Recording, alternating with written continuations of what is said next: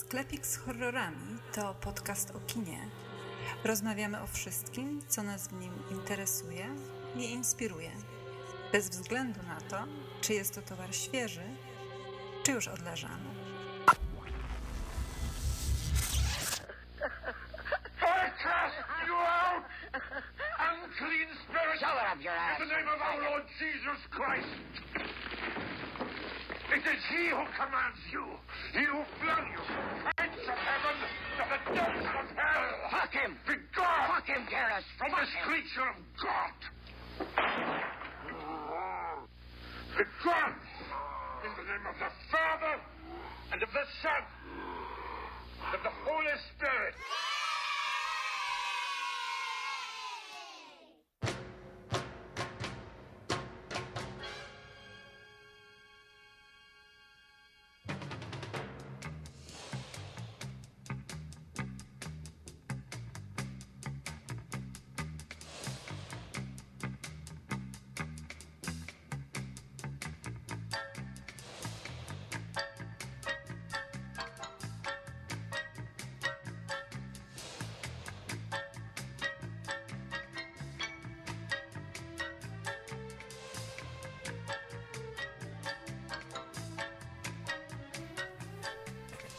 Witam Cię, Patryku. Witam Cię, Jacku. W kolejnej odsłonie naszego podcastu.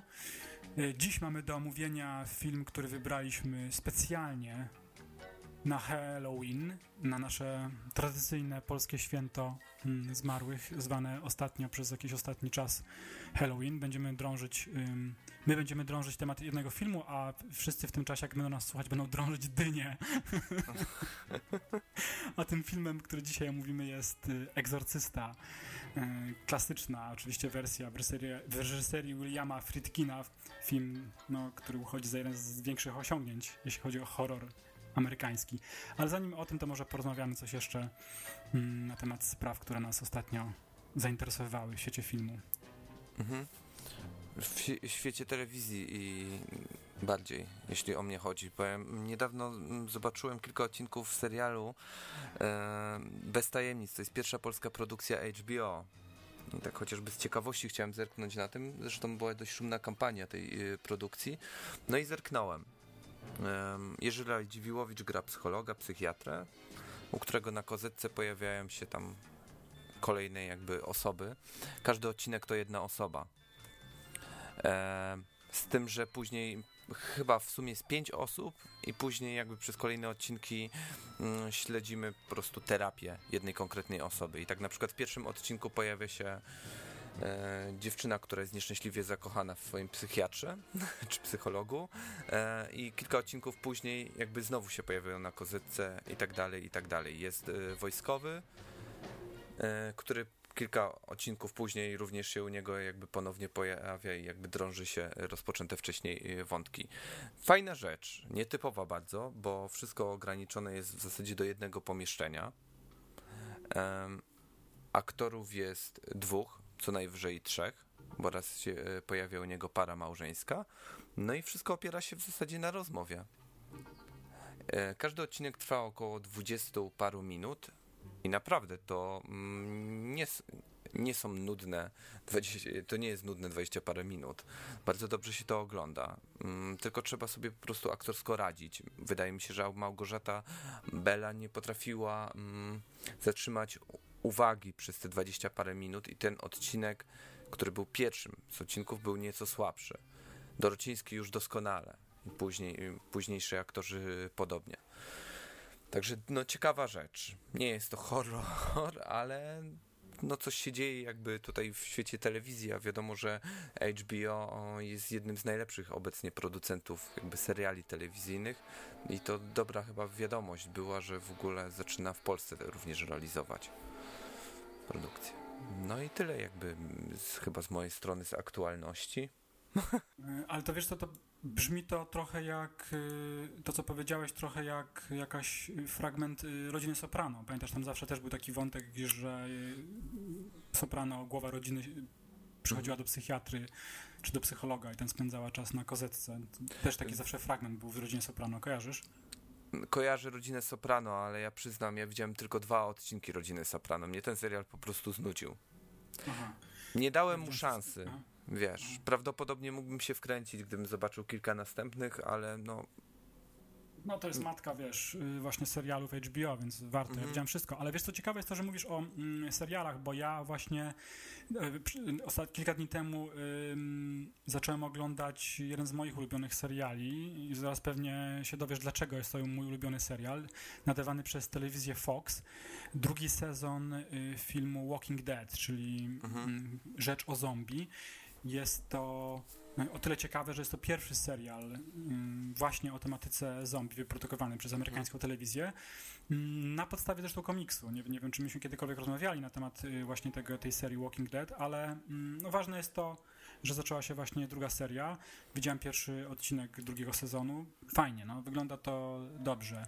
Jest to podkreślane przed każdym wejściem z serialu, że jest to film dla widzów dorosłych i rzeczywiście no nie brakuje tam fragmentów, które są porażające. Wiesz co, właśnie jeśli mogę, to w ostatnim odcinku bohaterowie szukali dziewczynki, która zgubiła się w lesie i napotkali zombie, żeby sprawdzić, czy te zombie, które oni zdążyli zgładzić, przypadkiem nie skonsumowało dziewczynki, to muszą otworzyć brzuch temu zabitemu zombie, sprawdzają dokładnie zawartość jego żołądka i dochodzą do wniosku, że jednak jadł wcześniej świstaka.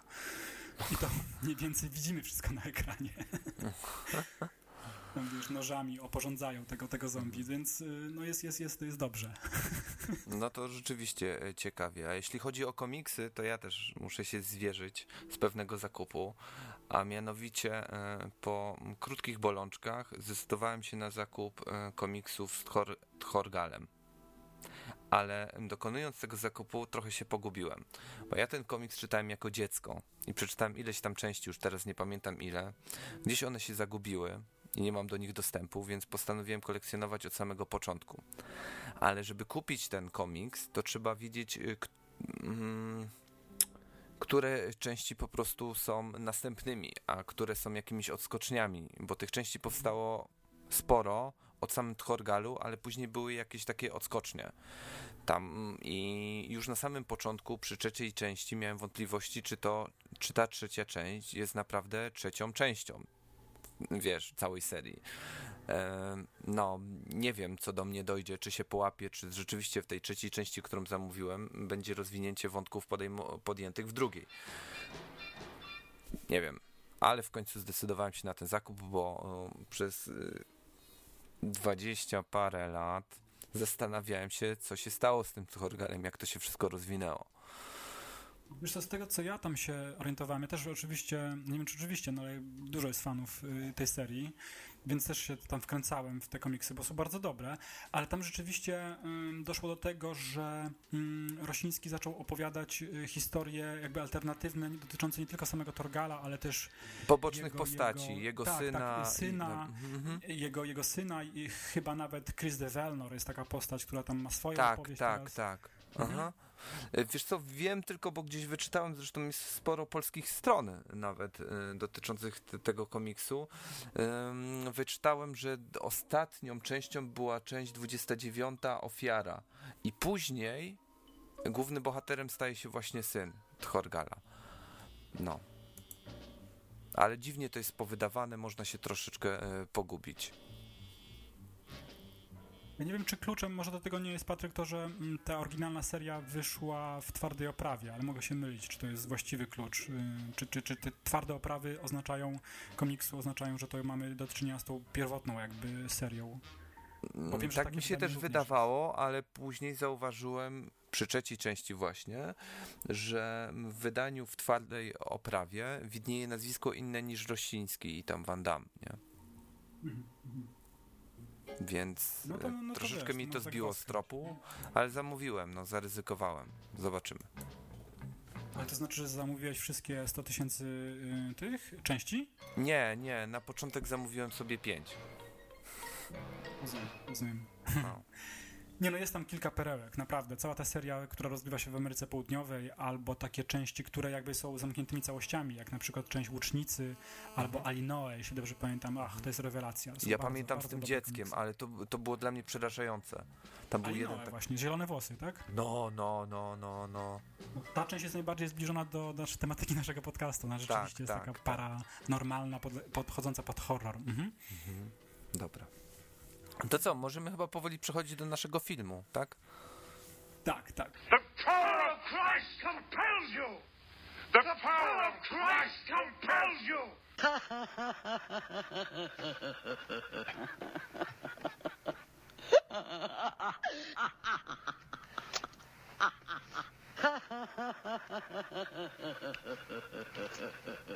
Podobało ci się ostatnie oglądanie tego filmu? Bo po raz kolejny wróciliśmy do tej lektury. Tak, oglądałem go dokładnie rok temu, przy okazji wydania Blu-ray tego filmu.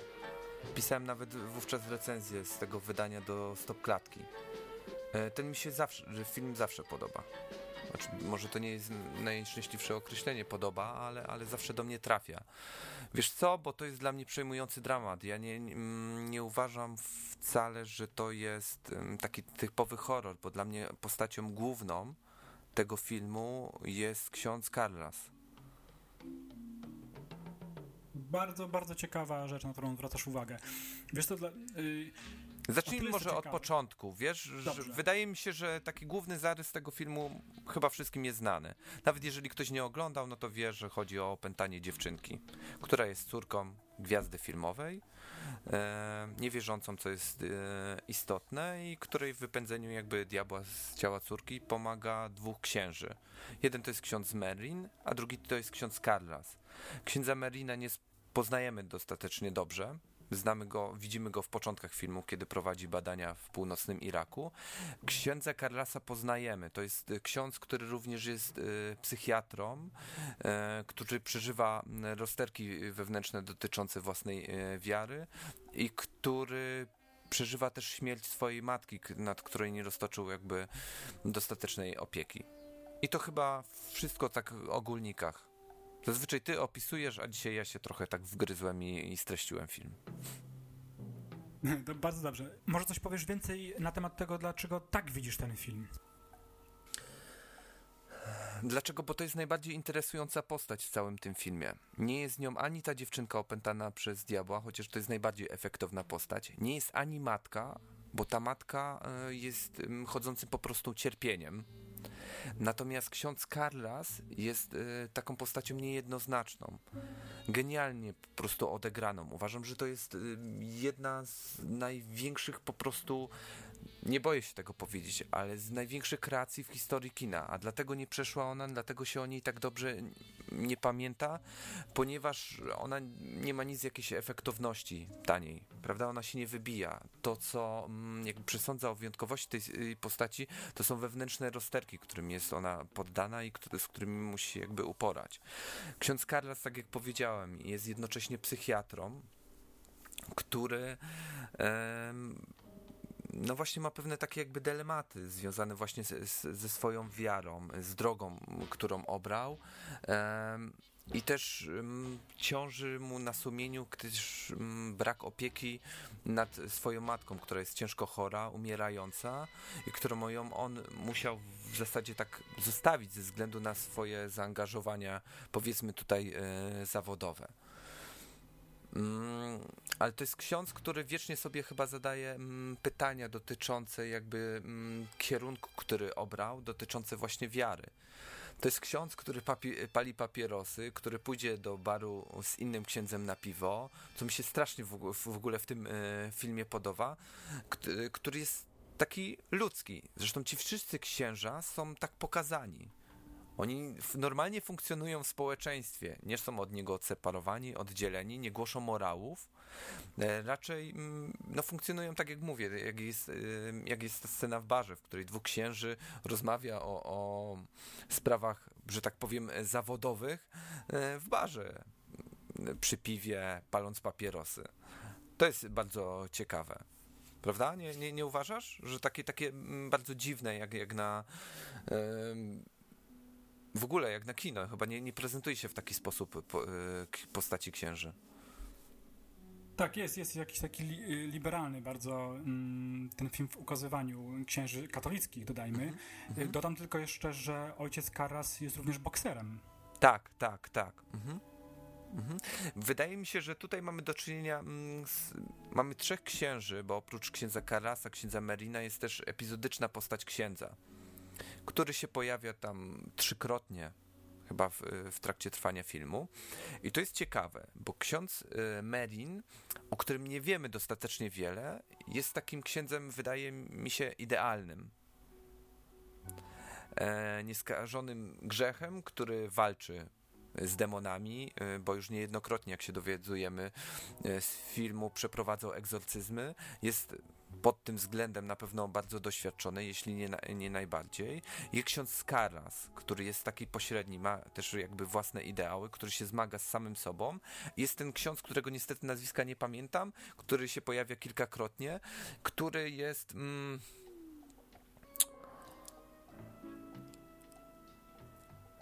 najbardziej, powiedzmy, przyziemny z tych wszystkich księży. On sobie wyobraża niebo na kształt właśnie jakiegoś wielkiego salonu, jakby takiego pałacu, w którym są gwiazdy i wszyscy go podziwiają.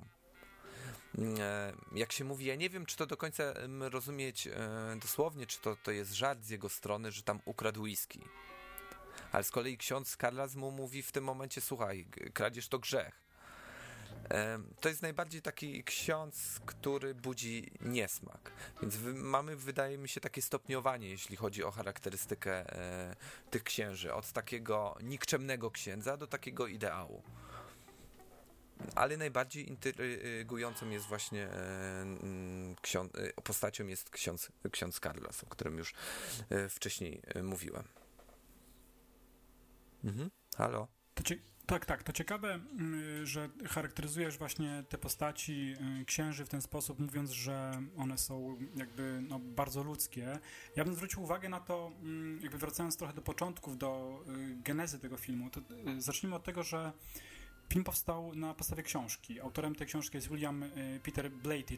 Czy ty czytałeś tą książkę? Nie. A ty? Tak, czytałem. Wiesz co, i film pozostaje wierny, nawet bardzo wierny książce. Zresztą Blatty sam pisał scenariusz. Jak zwróciłeś uwagę, to film zaczyna się w ten sposób, że mamy, jeśli chodzi o czołówkę, mamy napis Egzorcysta, mamy po egzorcyście nazwisko Williama Friedkina i zaraz później nazwisko Williama Petera Blatty, więc to też jest tak jakby wskazanie na to, w jaką drogą idziemy. Tytuł, reżyser i autor książki. Więc książka jest wierną adaptacją filmową, ale ciekawa rzecz, to o czym wspomniałeś może się fajnie uzupełni. Blatty, który sam napisał scenariusz i szukał właściwego reżysera, który mógłby poprowadzić ten film, mówił, że wybrał specjalnie Friedkina, bo był zafascynowany tym, że Friedkin ma taki sposób dokumentalnej realizacji swoich filmów, taki prawdziwy. I widział zarówno jego dokumenty, jak i wcześniejszy film francuski Łącznik. I to, co ty powiedziałeś o tych księżach, i można to dopowiedzieć wieloma jeszcze scenami z tego filmu, rzeczywiście ten taki rodzaj prawdziwości w budowaniu relacji między postaciami, budowaniu pewnych sytuacji jest dużą siłą tego filmu. Nie wiem, czy się ze mną zgodzisz. Właśnie taki rodzaj, można powiedzieć, dokumentacji pewnych zdarzeń. Dlatego ten film tak bardzo się wyróżnia od innych filmów, że nie jest to horror, taki na tym poziomie przedstawiania postaci, budowania relacji między nimi, a przypomina bardzo film obyczajowy. Tak. Zresztą z horrorem na pewno jest kulminacja tego filmu, kiedy przeprowadzone są egzorcyzmy. Ta dziewczynka już się pojawia wcześniej oczywiście, jest cała ta otoczka z nią związana, ale tak naprawdę daje nam się tutaj wgląd w same postaci. Są poruszane zupełnie inne problemy, nie tylko dotyczące tej dziewczynki. I kiedy ja oglądałem ten film po raz pierwszy, a miałem lat wtedy chyba 13, to odczułem, przyznaję, straszny zawód. Bo za długo mi kazano czekać na te egzorcyzmy i za późno mnie straszono. jest tak troszeczkę, nie? W tym filmie, że straszy się pod sam koniec. Wcześniej pojawiają się jakby drobne elementy, natomiast ten film nie posługuje się takimi charakterystycznymi zabiegami do horroru, jak inne produkcje, jak chociażby Omen. Prawda? Tak, więc powinniśmy dodać, że dodatkowo to, o czym mówisz, jest jakby podparte długością tego filmu. My oglądaliśmy teraz wersję, najnowszą, skończoną wersję Friedkina z roku 2000, czyli jeszcze wydłużoną, i ten film trwa ponad 2 godziny, jeśli dobrze pamiętam. I rzeczywiście rozwija się w bardzo ciekawy sposób, nietypowy dla horroru, ponieważ tak naprawdę przez większą część pierwszego aktu obserwujemy zmagania się bohaterów z jakimiś własnymi problemami. To, co powiedziałeś. Mamy więc księży i ojciec Karras ma problem ze swoją matką, ze swoją wiarą.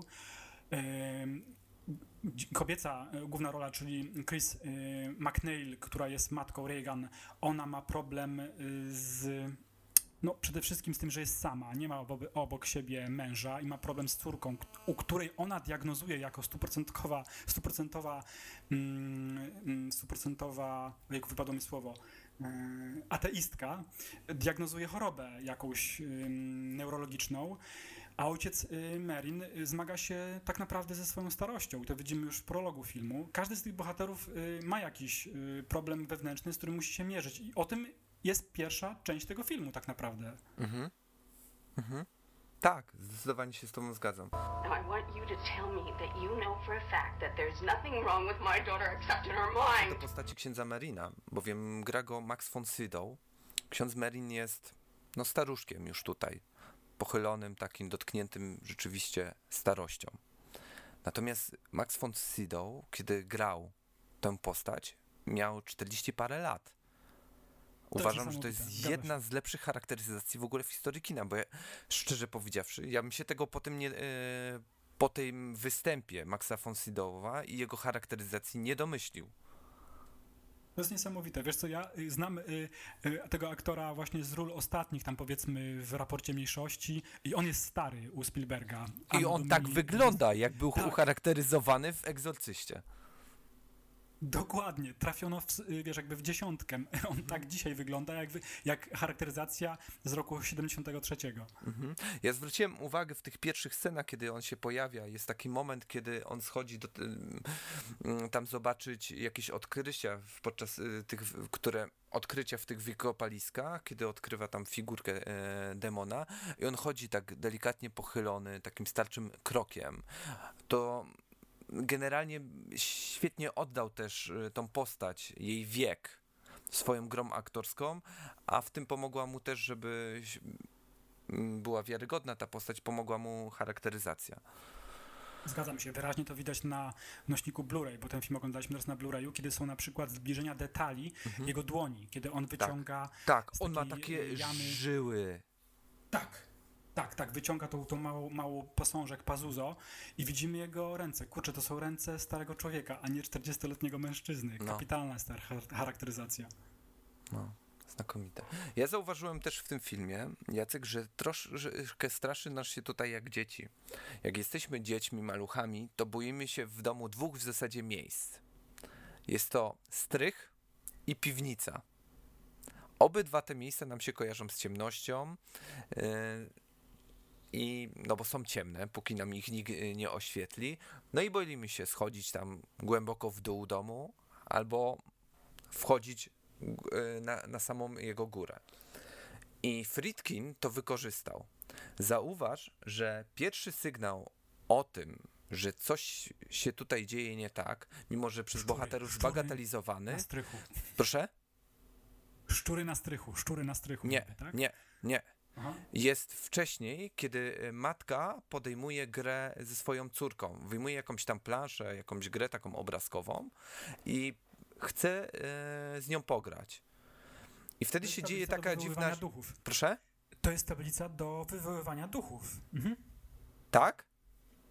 Tak. Tam są litery, alfabet jest wypisany, mają specjalne urządzenie, którym się przesuwa. Takie spirytualistyczne zabawy się to robi taką tablicą.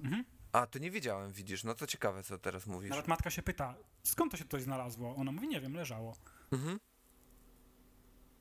No, więc... Ale kontynuuj, tak, masz rację. Tak, cała myśl to jest pierwszy sygnał, a drugi to właśnie szczury na strychu. I kapitalna scena, kiedy Ellen wchodzi, matka Regan wchodzi na strych, sprawdzi, co się dzieje, bo niepokoją ją właśnie te jakieś dziwne dźwięki wydobywające się ze strychu. Ona twierdzi, że to są szczury. Wchodzi ze świecą na górę i ta świeca w pewnym momencie nawet nie gaśnie, bo to byłoby zabieg taki typowy, ale ona rozbłyskuje jakby 4-krotnie większym ogniem na strychu. Niesamowite, tak jakby w przeciąg gazu ona trafiła. Tak. Inna sprawa, że mamy XX wiek, więc ze świecą w ręku tam na strych raczej niewiele osób wchodzi, prawda? Tak, ale te drobne elementy, które można jeszcze rzeczywiście różnie odczytywać, dają nam taki przedsmak tego, co będzie działo się później, bo później oczywiście następuje lawina dziwnych zdarzeń, ale te elementy, które ty podkreśliłeś, czyli ta zabawa tą tablicą w piwnicy i wizyta na strychu, jest mistrzostwo. To jest mistrzowsko zrealizowane. Tak. Musimy też wspomnieć o tym, że w tej pierwszej części, kiedy choroba Regan nie jest, chyba to imię jeszcze wcześniej nie padło, więc wytłumaczę, że Regan to imię dziewczynki, która jest opętana przez demony, kiedy Regan jest poddawana różnym badaniom lekarskim, żeby zdiagnozować po prostu jej chorobę. I tu też dochodzi do takiego, powiedzmy, konfliktu, bo wykazuje się, że nauka nie może po prostu wszystkiemu sprostać. Zresztą sami lekarze, już kapitulując, wiedząc, że oni już nic nowego nie wymyślą, że poddano tą dziewczynkę wszelkim badaniom, sugerują matce, żeby zwróciła się do egzorcysty. Tak, ten fragment dotyczący zabiegów medycznych jest niezwykle silny i zawsze na mnie bardzo działa. Tam Regan zostaje poddana, ja nie wiem dokładnie na czym to polega, więc będę mówił jak Małpiszon, ale ten zabieg nazywa się arterografia. Ja wiem, na czym polega koronografia i nie jest to nic przyjemnego i podobnie tu się przedstawia ta arterografia. Jej się wstrzykuje jakiś odczyn do żyły tętniczej w szyi. Jest to przerażający fragment filmu. Nie wiem, czy się ze mną zgodzisz, ale zawsze działa na mnie na takim poziomie atawistycznym. Ale który? Jeszcze raz. W momencie, kiedy robią jej taki zabieg, wpuszczają jej do krwiobiegu. Jest krew tętnicza, która wypływa jej z szyi i ona zaczyna się krzywić z bólu. Jest to coś strasznego. Działa właśnie na poziomie atawistycznym. U mnie, nie? Że nie mogę na to patrzeć. Jest to straszne. Tak. Ale te wszystkie zabiegi właśnie, o których ja przed chwilą opisałem, ta arterografia, to wszystko nie daje nic. Rzeczywiście medycyna kapituluje i co ciekawe, Ellen musi zwrócić się jako właśnie powiedziałem, jako 100% ateistka. Zresztą ten ateizm jej się przewija w filmie wcześniej, kiedy na przykład ona strasznie się burzy jak jeden ze służących, bo ona jest bogatą kobietą, jest aktorką, gra w filmie aktorka, co ciekawe. Nie wspomnieliśmy właśnie, kim jest Ellen, może powinniśmy powiedzieć, kto ją gra. To jest... Przepraszam, nie Ellen, ja ciągle mówię Chris McNeil, a grana jest przez Ellen Bernstein. Zresztą znana chyba jest bardziej współczesnym widzom z Requiem dla snu, prawda? Natomiast ważne jest to, że nawiązuje do tego, że służący głównej bohaterki zostawia krzyż pod poduszką Regan, żeby była chroniona przez... Ale tutaj nie wiadomo, kto zostawia, Jacek, ten krzyż. Nikt się nie przyznaje. Okej, masz rację. Ona mówię bohaterka, czyli Chris... oskarża służącego i on rzeczywiście się wypiera, że to nie on. Tutaj warto dodać, że służący jest pochodzenia niemieckiego. To też jest ważne później w filmie, bo dochodzi do takiej kłótni na przyjęciu. Ale chcę o tym powiedzieć, że ona jakby nie przyjmuje na początku filmu, nie przyjmuje tego, że to może być powodem zmartwień jej córki, może być jakaś siła nadprzyrodzona, demon. Jest jeden motyw, o którym zresztą mówi sam pisarz, co powoduje, że matka Regan decyduje się na to, żeby zwrócić się do księży. I wiem, że Blatty, autor książki, stanął przed poważnym problemem, żeby w sposób logiczny w swojej książce to wytłumaczyć. Dlaczego matka rezygnuje z jakby racjonalnych, empirycznych sposobów poznania tej choroby i zwraca się do mistycyzmu katolickiego, tak to nazwijmy, czyli do księży. Tym zdarzeniem jest ta bardzo mocna scena, bo ona jest i w książce, i w filmie. Mam tu na myśli masturbację krzyżem. No, mocna to jest scena. Bardzo mocno. Słuchaj, Bardzo ale mocna. wiesz co? Ale no. Chcę odwrócić trochę, żeby nie było tak cały czas ciężko. Jestem w stanie połączyć film Egzorcysta z braćmi Marx. No, to słucham. Pokrętnie, ale to zrobię. Otóż William Peter Blatty, który napisał książkę Egzorcysta, zanim ją napisał, brał udział w teleturnieju prowadzonym przez Groucha Marxa, teleturnieju telewizyjnym, który nosił tytuł You Beat Your Life. I w tym teleturnieju Blatty wygrał $10,000. I na antenie, w czasie trwania tego programu, Groucho Marx zapytał go, na co przeznaczy pieniądze, wygrane pieniądze. Na co Blatty odpowiedział, że zrobi sobie wolne i napisze książkę. I tą książką była Egzorcysta. To jest prawdziwa informacja, wyczytałem to, ale coś niesamowitego.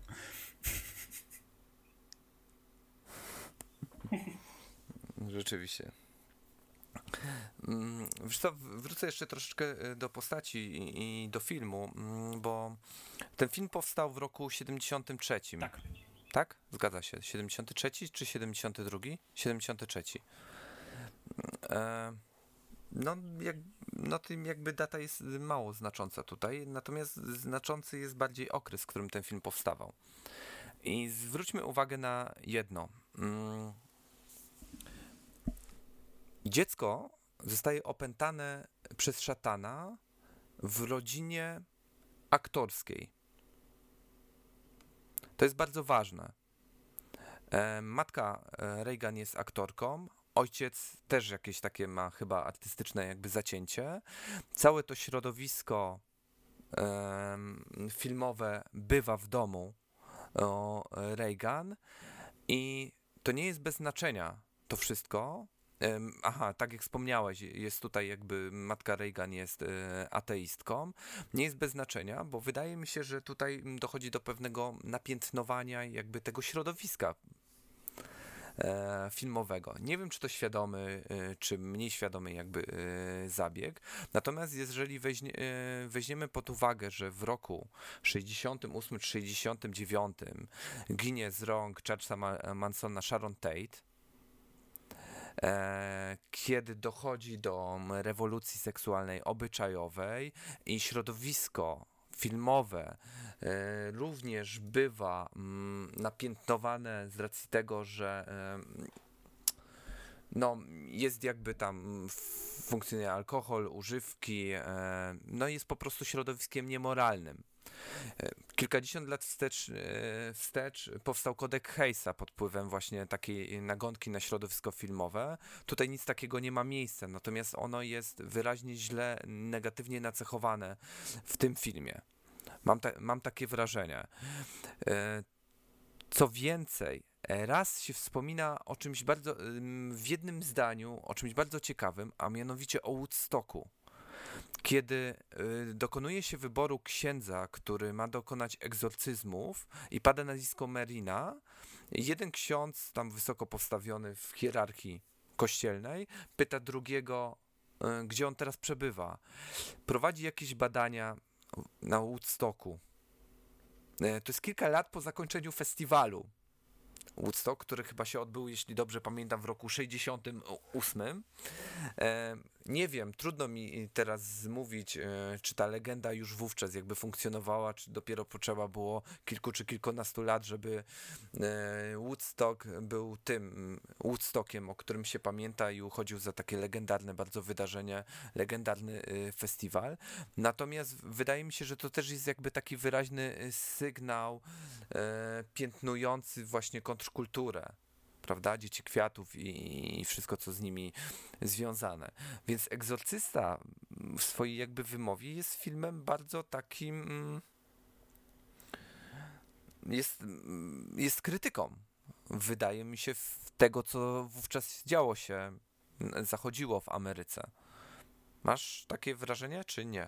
Po tym, co mówię. Tak, wydaje mi się, ja bym poszedł nawet jeszcze dalej. Wydaje mi się, że ten film jest przedstawicielem takiego nurtu bardzo właśnie określającego co zmieniło się w kinie grozy amerykańskim, to wyraźnie widać na przykładzie, dokładnie chcę dopowiedzieć to, o czym ty powiedziałeś. Mamy przełom lat 60., 70., coś się zmienia. To, że tutaj szatan opętał dziecko i dziecko zagraża swoim rodzicom, czy w ogóle pokoleniu starszemu, nie jest przypadkowe moim zdaniem.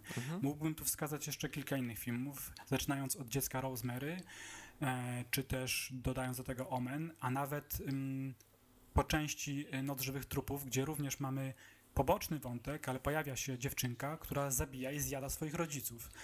Więc wydaje mi się, że to pokolenie Woodstock w tych filmach, wszystkich, które wymieniłem, no boi się swoich własnych dzieci, które to dzieci dosłownie lub niedosłownie opętane przez jakieś dziwne moce zagrażają porządkowi temu purystycznemu, czy w ogóle porządkowi takiemu konformizmowi jakiemuś amerykańskiemu. To wyraźnie widać w tych filmach, które wymieniłem.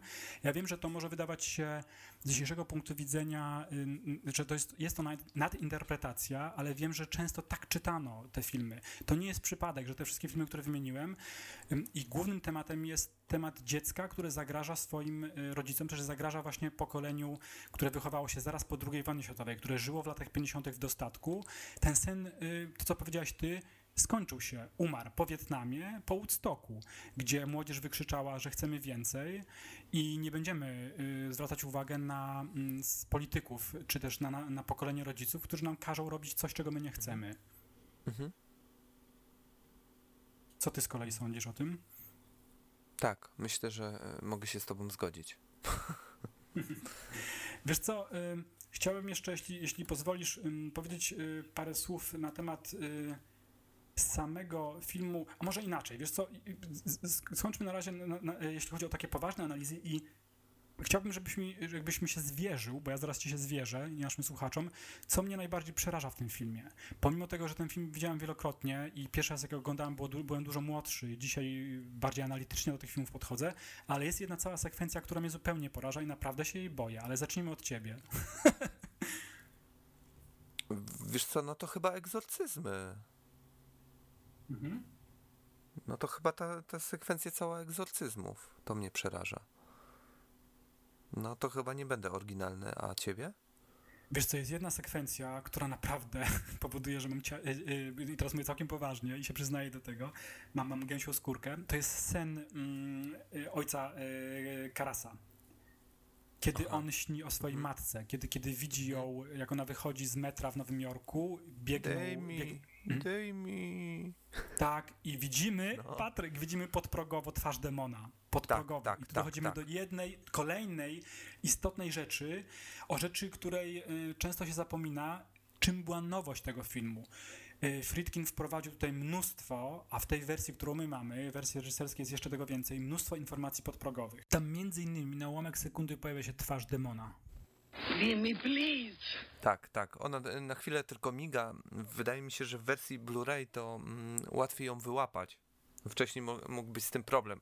Ja przyznaję, ja ten film widziałem na różnych nośnikach. Widziałem go w telewizji, na kasecie wideo i widziałem go na DVD.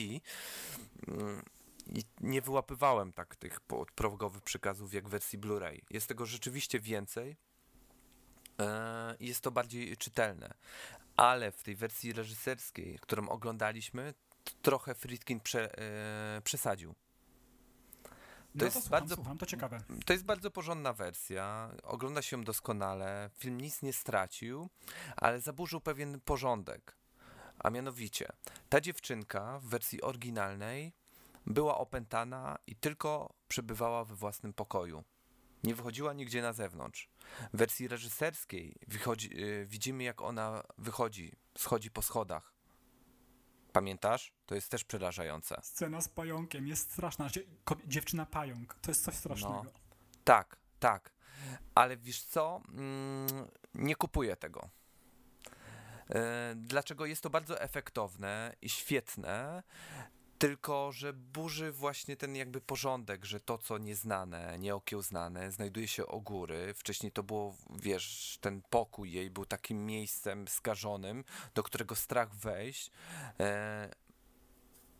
przebywać w ogóle blisko niego jest strach. Tymczasem ta dziewczynka wychodzi stamtąd i coś się traci. Taki właśnie smaczek horroru. Jest to efektowne, tak jak mówiłem, fajnie to wygląda, robi wrażenie, ale troszeczkę jakby burzy mi to wyobrażenie o tym filmie, tą pamięć o tym filmie, jaką w sobie nosiłem. Co więcej, te podprogowe informacje, które wcześniej też się pojawiały w takich miejscach, pojawiają się chyba w kuchni, która jest na parterze, więc też mi się to nie podoba. Właśnie, że nie zachował tego porządku właśnie strych, piwnica. No. Patryku, wiesz co, trudno się z tobą nie zgodzić. Ja się z tym zgadzam, że rzeczywiście, kiedy Regan przebywa w pokoju, to jest jakby jej królestwo. Ja też to tak odbieram, że moc demona gdzieś tam się kumuluje w tym miejscu, ale wiesz co, jest to niesamowita rzecz, to zaraz powiem, znaczy w moim odczuciu niesamowita, nie to, co będę mówił, tylko to, co się dowiedziałem. I wydaje mi się, że jest to chyba jedyny tego rodzaju motyw, który się pojawił w historii kinematografii. Otóż tą wersję, o której mówisz, reżyserską Williama Friedkina, sam Friedkin uważa, że jest niedobra.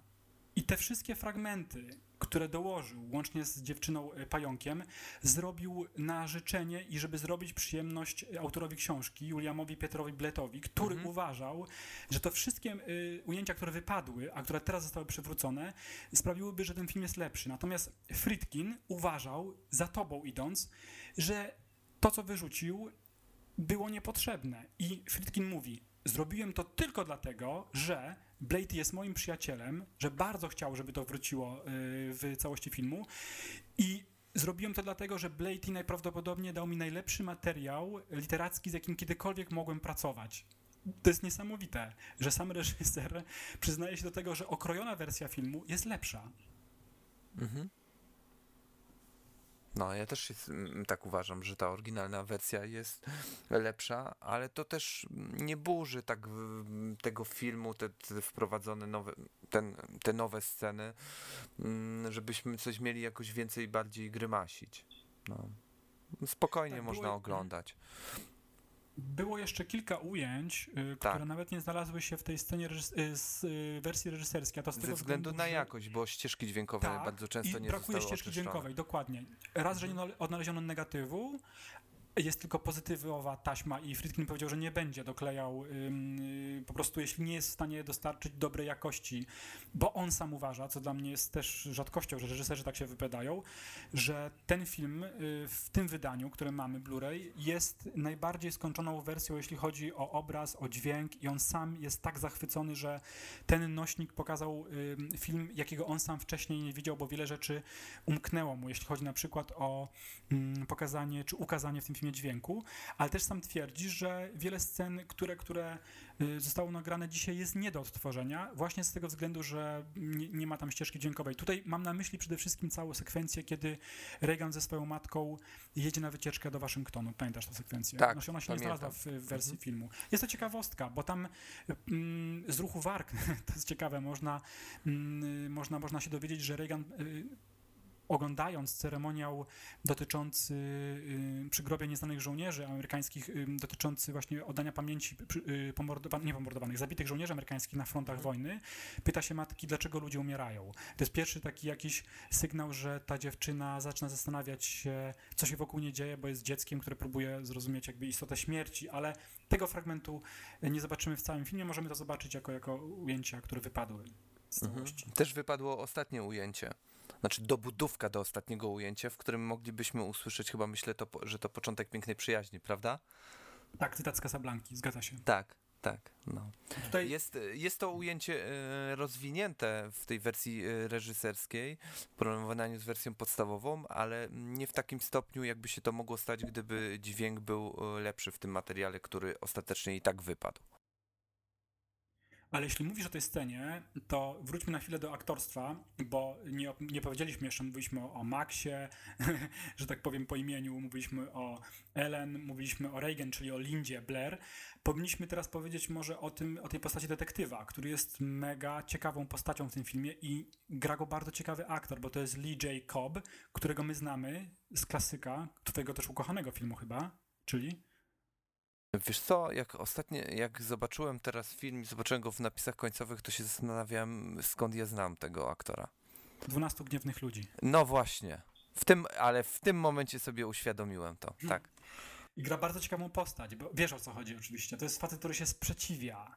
Jako jedyny w 12 gniewnych ludziach oczywiście jest jedyną postacią, która nie chce zgodzić się, że oskarżony jest niewinny i łamie go Henry Fonda.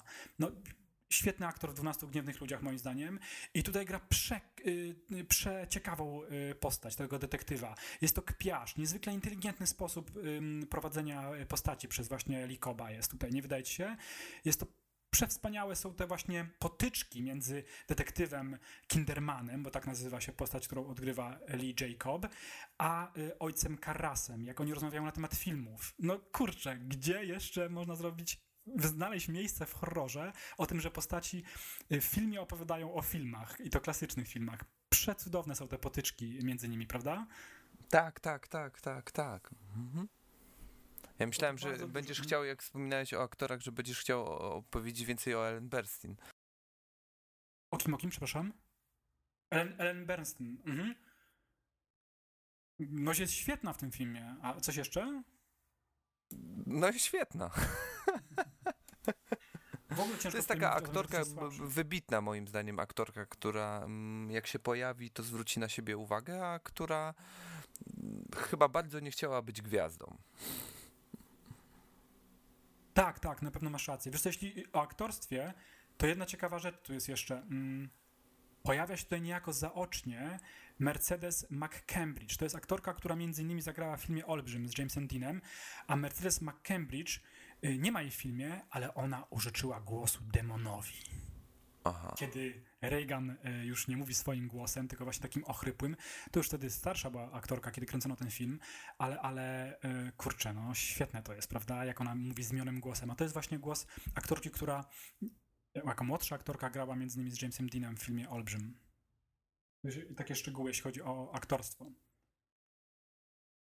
Ale wiesz co, jeśli mówisz mówimy jeszcze, bo to zawsze tak jest przy tych filmach, jeśli mówimy o Ellen Burstyn, to warto chyba powiedzieć tutaj to, że do tej roli, którą w końcu ona dostała, ale do roli matki Reagan pretendowały inne aktorki, takie jak Jane Fonda, czy Shirley MacLaine, albo Audrey Hepburn również. A ciekawe jest to, że Shirley MacLaine dlatego miała dostać tą rolę, bo była bardzo dobrą przyjaciółką, dobrze odmieniam, przyjaciółką autora książki, czyli Williama Petera Blade'a. Była jego przyjaciółką i miała zagrać. Zresztą podobno Blade, pisząc swoją książkę, myślał właśnie, kształtując tą postać fikcyjną, myślał o Shirley MacLaine. Myślę, że ona by sobie też poradziła z tą rolą. No, ona jest nawet fizycznie zbliżona do Ellen Burstyn. Prawda? Tak. A co myślisz właśnie o Lindzie Blair, czyli o naszej filmowej Reagan? Ona miała wtedy 12 lat, podkreślmy. Tak, gra miała 12 lat, ale ona nie zagrała w tych najbardziej okrutnych scenach. Została wymieniona na dojrzalszą aktorkę. Tego nie poznać. No, nie poznać w filmie. No, doskonale sobie ta dziewczynka poradziła z tą rolą. Taka niewinna, jakby trzpiotka w początkach filmu, a później opętana przez demona już nie ma nic z niewinności. No, zresztą Linda Blair, ona chyba, nie wiem, czy gdziekolwiek później wystąpiła, natomiast to jest znane nazwisko, wciąż utożsamiane jakby z Egzorcystą, no bo to, co się tam dzieje, co oglądamy, no to musi zrobić wrażenie.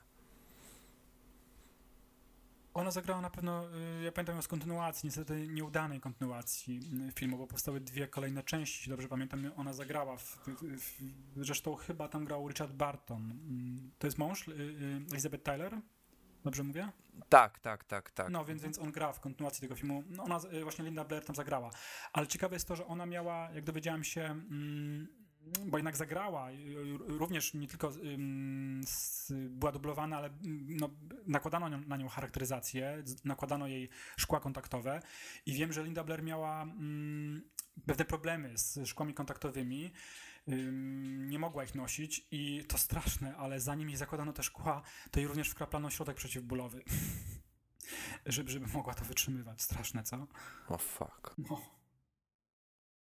Słuchaj, wiesz co, jest jedna wiadomość jeszcze, tak ciągle krążę, zaraz może wrócimy jeszcze do jakichś fragmentów filmów, ale mogę potem zapomnieć. Jest jedna wiadomość, która mnie poraziła, jak teraz zacząłem czytać o produkcji tego filmu. Poraziła mnie jakby ważnością, no może nie ważnością, wielkością tej informacji. Nie wiem, czy wiesz, ale inny reżyser pretendował do wyreżyserowania tego filmu, bardzo znany reżyser, i on wstępnie też się zgodził, ale dom produkcyjny, czyli Warner Bros. Nie chciał mu powierzyć tej reżyserii. Zaraz powiem dlaczego. Może wiesz, kto to jest? Nie. Stanley Kubrick. O. Ale co ciekawe, Stanley Kubrick zgodził się. Potem zresztą nakręcił, miał swoje 5 minut w horrorze, przy cudzysłowie oczywiście, bo nakręcił Lśnienie. Chciał zrealizować Egzorcystę, ale Warner Bros. Obawiało się jednego. I wydaje mi się, że tutaj trzeba przyznać, że studio miało rację. Obawiało się tego, że Stanley Kubrick może przekroczyć budżet. Dlatego, że Stanley Kubrick znany jest z tego, że on swoje filmy kręcił długo, bardzo pieczołowicie do tego podchodził, no i nie było kompromisów, prawda? Ja wiem, że on kręcąc Berlin Dona czekał na przykład, aż pojawi się w obiektywie, bo nie było wtedy oczywiście komputerów, aż pojawi się jakaś chmura, która mu odpowiadała na niebie i tak elegancko mu się postawi, że będzie to miał właściwie tą chmurę w kadrze. Więc Warner Bros. Obawiał się po prostu, że Kubrick przekroczy budżet. Ale na usprawiedliwienie film, który pierwotnie zdjęcia miały trwać 85 dni, pomimo tego, że nie reżyserował filmu Kubrick, a Friedkin, to z 85 dni zrobiło się 224. O. Zresztą logo Warner Bros. Pojawia się w jednej ze scen. Zauważyłeś? Nie. W momencie, kiedy matka Reagan wychodzi z kabiny i idzie na plan filmowy, w którym gra. It burns! Oh, it burns!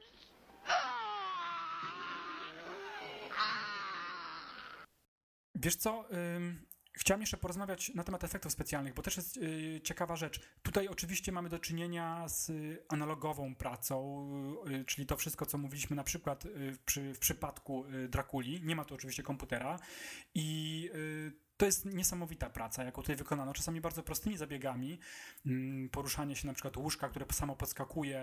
To były specjalne mechanizmy, które umieszczane były poza dekoracjami. Co ciekawe, całość filmu, większa część filmu, może nie całość, powstała w naturalnych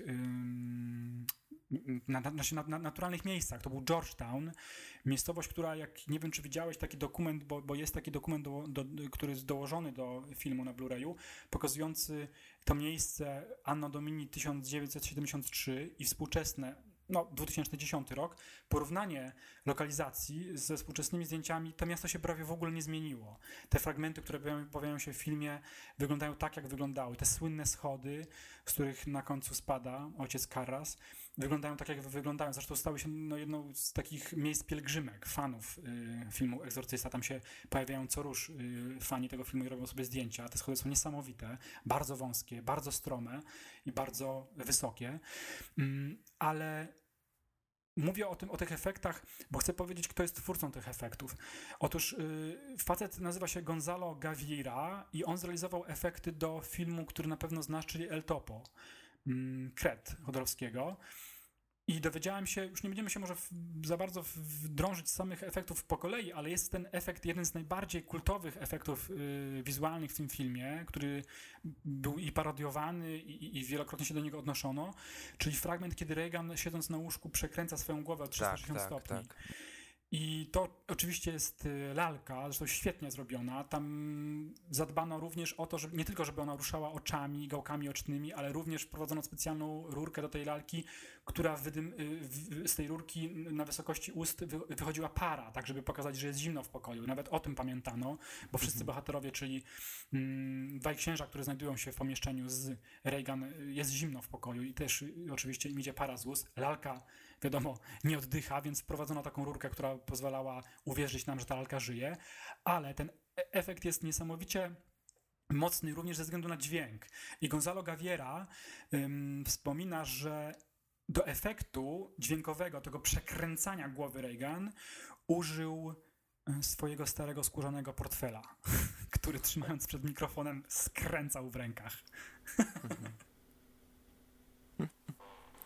Nie, pod względem efektów specjalnych to ten film naprawdę jest majstersztykiem. Tym bardziej, że tak jak mówisz, tu nie ma komputera, to wszystko jest analogowe, chociażby te trzęsące się łóżko. Prawda, ono było podnoszone przez taki podnośnik, który był zamontowany po drugiej stronie ściany. Tak, dokładnie. Wiesz co, powinniśmy jeszcze powiedzieć, powiedziałem o Georgetown, może powinniśmy powiedzieć, bo film zaczyna się od prologu, który rozgrywa się w Iraku i rzeczywiście ekipa pojechała do Iraku. Film był nagrany w 1973 roku, ale to nie znaczy, że wcale było lepiej, jeśli chodzi o stosunki dyplomatyczne między dwoma krajami, czyli Ameryką i Irakiem. I wiem, że Friedkin zdobył pozwolenie przez ambasadora ONZ przy Iraku w Bagdadzie i tam pozwolono mu kręcić. I to robi ogromne wrażenie. Rzeczywiście, że ten film powstał, ten prolog cały rozgrywa się w takim otoczeniu, jakim się rozgrywa. Zresztą ta sekwencja została nagrana jako ostatnia. To, co jest prologiem filmu, powstało jako ostatnia. A nie wiem, czy wiesz, co nagrano jako pierwszą. Od czego zaczęto realizację filmu? Nie. To jest wizyta ojca Karasa w przytułku, w którym jest jego matka i rozmowa z wujem. Pamiętasz? Bardzo mocna scena. To nagrano jako pierwszą rzecz. A te sceny w Iraku, dokładnie to się rozgrywa w takich miejscach, to się nazywa Niweh Hatra, jak wyczytałem.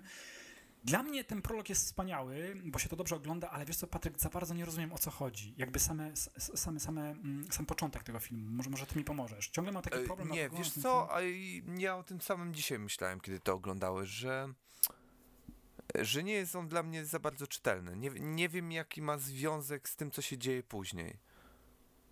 On bardzo odstaje, wiesz, jakby nie rozumiem tego. Oprócz tego, że mamy postać, która łączy prolog z główną częścią filmu, czyli mamy ojca Merina i jego jakieś tam poszukiwania. I ja nie wiem, czy to nie traktować jako taki prolog też konfrontacji z tym diabłem, którego kulminację mamy w ostatniej sekwencji. Bo tu też do tego jakby dochodzi. Nie wiem. Też dla mnie to jest niejasne bardzo. A jak już mówimy o tym, ja jakby podkreślam też to, że nie wiem jakby to połączyć te dwie części tak czysto fabularnie, jakby one strasznie odstają, chociaż mnie strasznie jakby porywają, bo to wizualnie jest wspaniałe, cała ta sekwencja, ale szczególnie na Blu-rayu. Tak, Tutaj byłem piękne, zachwycony, piękne kiedy to włączyłem po raz pierwszy i zobaczyłem piasek na tych kamieniach. Rzeczywiście ten obraz jest wypieszczony. Walczące psy, które się jak kotłują i ojciec Merin, który idzie właśnie zobaczyć ten posąg Pazuzo. Już mówimy o tej sekwencji rozgrywającej się w Iraku i o konfrontacji ojca Merina z Pazuzo, bo tak nazywa się Pazuzu, przepraszam, tak nazywa się demon, przynajmniej ten w wersji w Iraku. On staje naprzeciwko takiego postumenta, pomnika, prawda? Takiej postaci, która ma takie podwójne jakby owadzie skrzydła. Kojarzysz oczywiście tę postać. Ona się potem zresztą pojawia w pokoju Reagan. Ale co ciekawe, ten postument, ten pomnik został zrobiony w Stanach Zjednoczonych i został przywieziony do Iraku, ale ciekawostka taka podczas realizacji filmu wystąpiła, że statuetka Pazuzu omyłkowo została wysłana do Hongkongu. I dopiero z Hongkongu, a wtedy to była jeszcze kolonia na szczęście brytyjska, z Hongkongu trafił do Iraku na miejsce planu zdjęciowego.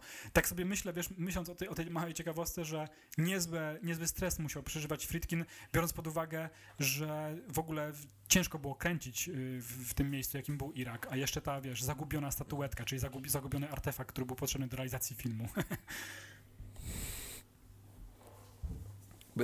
Bywa, tak. Nie wiem, czy wiesz, film okazał się największym sukcesem komercyjnym Warner Bros. Z filmów w kategorii R, bo film dostał kategorię R, czyli dla widzów dorosłych. Co ciekawe, to nawet rzadko, ale się pojawia, jak są trailery filmów. Mamy taką zieloną planszę, to przed filmem Egzorcysta mieliśmy planszę w kolorze czerwonym, ale był to największy komercyjny sukces i chyba taki pozostaje do dzisiaj, sukces komercyjny studia, jeśli chodzi o tą kategorię filmów dla dorosłych.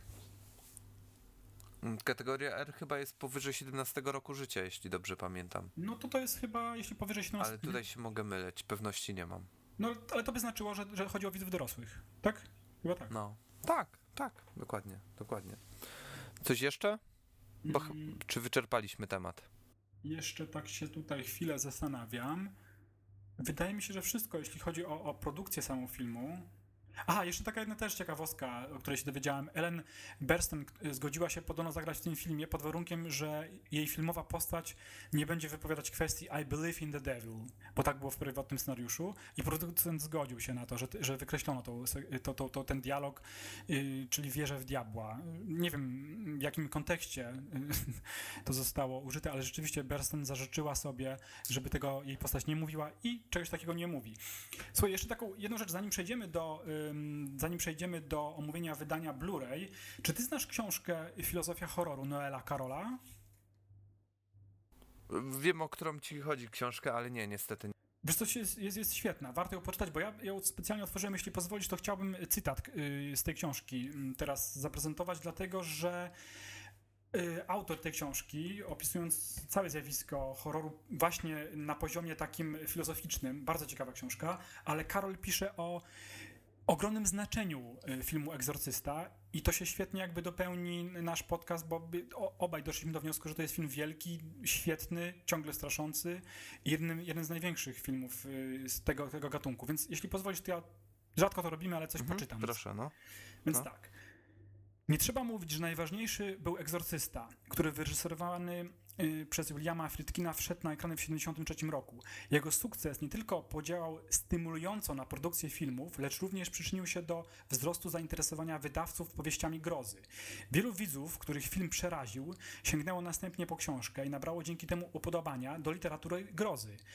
W obecnej fazie rozwoju horroru film i literaturę łączą bliskie związki wynikające zarówno z oczywistego faktu, że filmy często powstają na podstawie książek, jak i stąd, że na wielu pisarzy uprawiających ten gatunek duży wpływ wywarły wcześniejsze filmy grozy, do których często nawiązują oni nie tylko w udzielanych wywiadach, lecz również na kartach swoich powieści. Sukces Egzorcysty wywarł oczywiście jeszcze większy wpływ na rynek filmowy. Film ten, wykorzystujący wiecznie żywe motywy opętania i telekinezy, natychmiast pociągnął za sobą legion naśladowców. Wydawało się, że gatunek rozpłynie się w powodzi bezbarwnych imitacji, jednak w 1975 roku wkroczyły szczęki, upewniając filmowców, że horror w dalszym ciągu pozostaje kopalnią złota. To tylko taki cytat. Czyli jakby mówi Carroll, reasumując, o tym, jak ogromny wpływ na horror miał film Williama Friedkina. Tyle jeśli chodzi o mnie. Możemy, jeśli oczywiście coś masz do dodania, to proszę bardzo. Jeśli nie, to myślę, że możemy przejść do oceny naszej wydania, którym się posiłkujemy dzisiaj. Tak, oceniajmy. Wydanie porządne. Wydanie.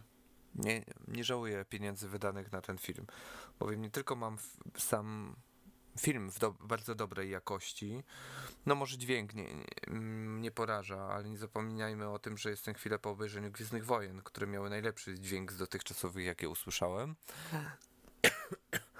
Ale obraz rzeczywiście jest wyczyszczony i znakomicie wypada na ekranie telewizora. No i dodatki są merytoryczne. Pamiętam swój zawód, kiedy oglądałem dodatki do Omena, gdzie słuchałem, już chyba kilka razy przywoływałem to wydanie, takie pierdół, że na ekranie rzeczywiście było, podczas realizacji filmu rzeczywiście było groźne, czuć było jakby jakoś takie niesamowitość otaczająca całą ekipę filmową, no i takie inne bzdury. Natomiast tutaj jest merytoryka, prawda? Dużo materiałów usuniętych, dużo materiałów z realizacji samego filmu. Świetne rzeczy, po prostu. Świetne. Ja tylko dodam, co jest warte dodania, wydaje mi się, dla polskich widzów. Galapagos, bo to jest wydawca tego Blu-raya, który mamy, dba o to, żeby dodatki były również tłumaczone na język polski. I tak jest tym razem. Tak. Mamy tutaj filmy dokumentalne, mamy dodatki, na które składają się na przykład Tworząc piekło, filmowanie Egzorcysty, Planery do Egzorcysty, Georgetown wtedy i teraz oraz Oblicza zła, różne wersje Egzorcysty.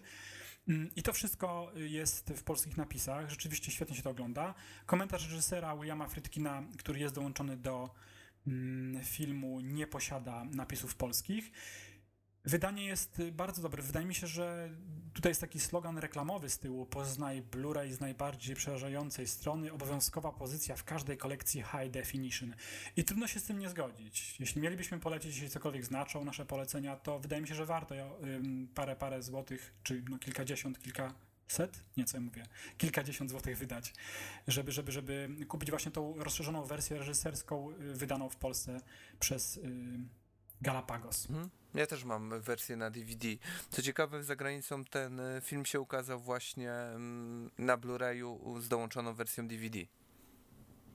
A to akurat jest bardzo wygodne, bo jak chcesz na przykład pokazać film komuś, kto nie ma nośnika Blu-ray, rozkładasz to wydanie i masz wydanie Blu-ray, znaczy płytę Blu-ray i płytę DVD, więc zawsze to podróżując na przykład z Egzorcystą w takim wydaniu możesz pokazywać film na DVD. Niekoniecznie na nośniku Blu-ray. Też od celów dydaktycznych to jest dobre. Też nie zawsze można jakieś fragmenty pokazywać, dlatego że ktoś na przykład nie posiada odtwarzacza Blu-ray, wtedy można się posiłkować wydaniem DVD, więc jest to naprawdę bardzo wygodne. Tak. Dobrze. Patryku, mam nadzieję, że trochę postraszyliśmy w ten halloweenowy, nie wiem czy wieczór, bo nie wiem kiedy tego będziecie słuchać, ale no bez wątpienia, kurczę, Egzorcysta to jest film na taki halloweenowy wieczór, co? Tak mi się wydaje, tak. Wiesz co, ja będę prelegentem seansów, które odbędą się w Domu Kultury w Mikołowie w sobotę 29, czyli w dniu, w którym nasz podcast się ukaże. I właśnie będzie wyświetlany Egzorcysta Williama Friedkina i ulubiony przeze mnie Wywiad z wampirem Jordana. No to mocny zestaw. Kto chce, to zapraszam. Superowo. No to powodzenia. No i będziesz mógł sprawdzić, czy rzeczywiście ten film, zarówno Egzorcysta, jak i Wywiad z wampirem, ciągle działa na widzów w XXI wieku, czyli 40 lat prawie od skończenia tego filmu. No działa. O tym jestem przekonany. Nie muszę tego sprawdzać. No. Więc 100% pewnością... Nie muszę nikogo razić prądem, żeby, skakał w fotelu. Oj, mam nadzieję, że troszeczkę było to słychać w naszym podcaście. Jeśli nie, to możecie sami się przekonać, przypominając sobie ten film. Naprawdę jest to jeden z lepszych horrorów, jaki powstał z drugiej strony Atlantyku, czyli w Hollywood. Naprawdę warto. Tak.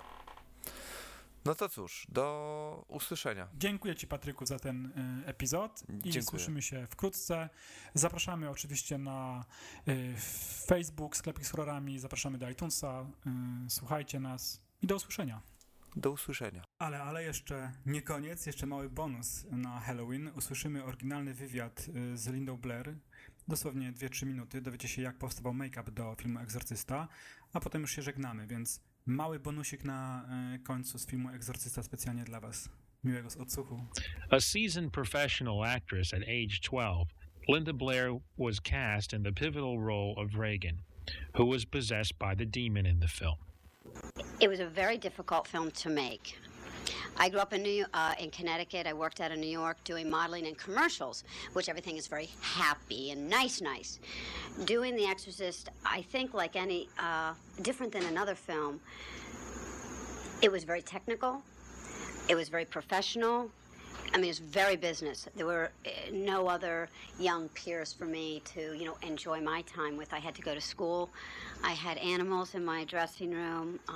My mother was a terrific person. She always made sure, I had things to do for me, things that I like to do.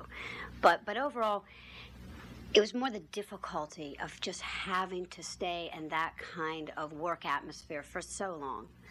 But there weren't any nightmares. It's not like I went home and had dreams about being a monster. Thank God, no, I didn't. So I know it's something I've always tried to clarify, but nobody really ever wants to believe me. It was just really uncomfortable. One of the jobs that I had when I was very young was I was the Cinderella girl. And every little girl wants to be, a little princess. I used to run down the street with pajama bottoms on my head and want to be a princess. And so being this ugly creature was very hard. I used to stare in the mirror and just wonder why. Why did the boys want to make me so ugly? But that was all really. It was just putting up with the boys.